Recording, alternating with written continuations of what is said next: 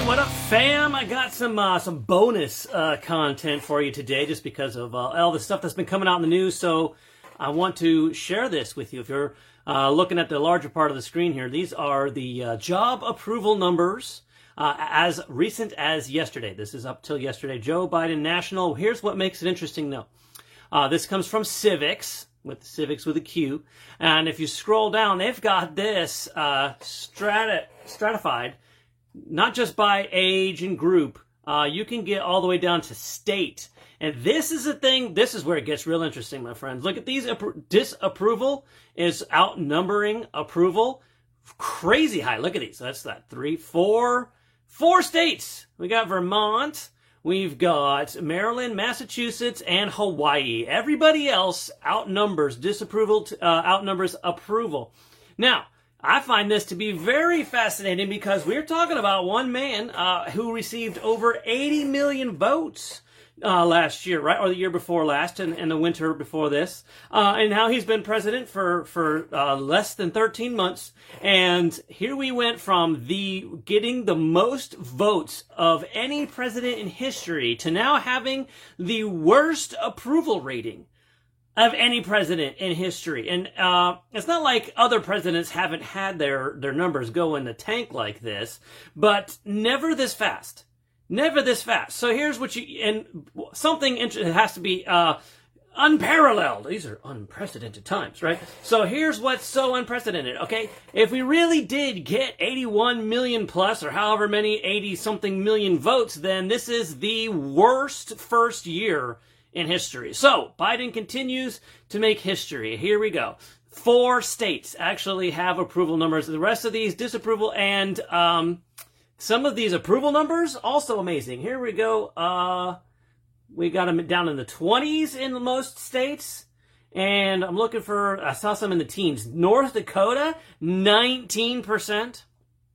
16% in West Virginia, 18% in Wyoming. These are crazy low numbers. Now, let's juxtapose this for just a moment with something else that's also making the news right now. If you can see this, sorry about the light glare, it's unplanned and these things happen, all right? So, Chip Roy has a message here that he's tweeted out. He is with Ted Cruz. They're having an anti-vaccine mandate. Is the message that they're going for here, and not wanting to fund the government, which, let's be honest, most of the government's going to run with or without these special funding procedures, but it would make sense. If you are in the party of, hey, we're not like those guys who just tried to run your life and ruin it for the last 23 months, you would think that you would take advantage of the opportunity, take a position against those tyrants, and do everything that you can to build your political capital, so that way you're not just counting on, well, we're not them, as being the only reason that they should vote for you. Okay, so this is what we're looking at. Based on this, we've got 7. Grand total of 7. Sorry, that's like right under the glare. Anyhow, 7 U.S. senators have signed and pledged not to fund the government with the vaccine mandates in place. So you got 43. These are specific GOP, right? So you've got these 43 others who have not, who you would think these guys should be doing everything that they can to beef up their position. I'm your guy. I'm representing you. All right, so putting these two things together, you look at what's going on with Biden here, and the likeliness that how much of these disapproval numbers do you think? Granted, there might be a few, but what's the likeliness that much of these disapproval numbers is because he's not doing enough, that he's not enough like Trudeau, that he's not enough like Australia? There might be a few quacks out there. That's the reason they're disappointed. But I imagine most of these guys, they're disappointed for the same reason that those of us and the GOP and on the right and conservatives and all the rest of us, the reason why we're upset, because we don't like the perpetual lockdowns and the insane mitigation efforts and vax mandates and the infringements on our freedom and stuff like that.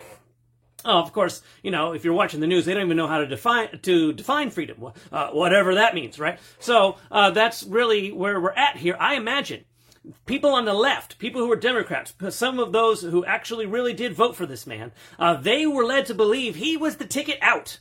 He was the way that we were actually going to fix all these problems. He was going to handle it in ways that Trump didn't and the other guys failed to do. And he had new strategies and new plans, and he was going to save the day, and we were all going to get back to normal, and we were all going to be able to enjoy the Americana. You know, the stuff that we actually do like on both sides. They were kind of counting on Biden to usher in that era of the return to the great Americana that we all love so much, and he didn't do it. And so I believe what you're looking at, left and right, and blue and red, and in 46 states across the nation, everybody wants their freedoms back. Everybody wants their rights back. Everybody wants the economy back. Everybody wants their income back. Everybody wants the inflation gone, the mandates gone, the mitigation efforts gone, the hyperbolic fear, panic peddling. They want all of that gone, and they want their America back. And that's really what I think you have seen here. So, that being the case, with these guys, who should be able to, you know,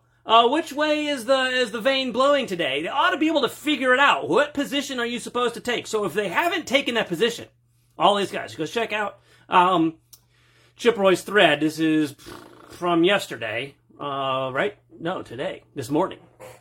All right, so it's fresh. So he's got your list. Look and see who's your boys. I'm here in Florida, okay? So I know who my guys are. I know that Scott needs a call, and I know that Rubio needs a call, and these guys need to be told, no, that's not. You're not representing my best interests. If you're in Florida, hey, we have the reputation right now. We are the freedom state almost. Like everybody's looking at Florida and comparing their freedom level to what we have. So how can you say you're representing the interests of your people when, first of all, Florida's approval rating is 34%.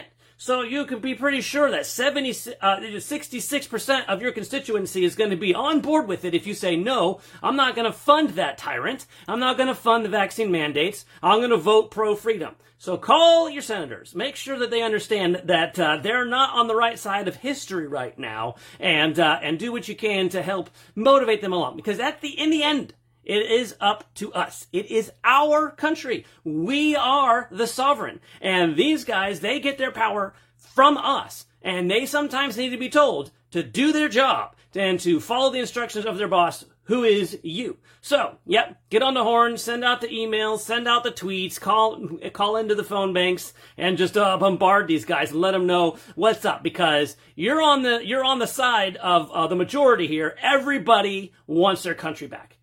Just about, you know, except for a few freaks. All right. So, but for the most of us, we're ready to take our country back. So yeah, get out there and do it, folks. Thank you very much. Come back and check out for some more content later. Thanks.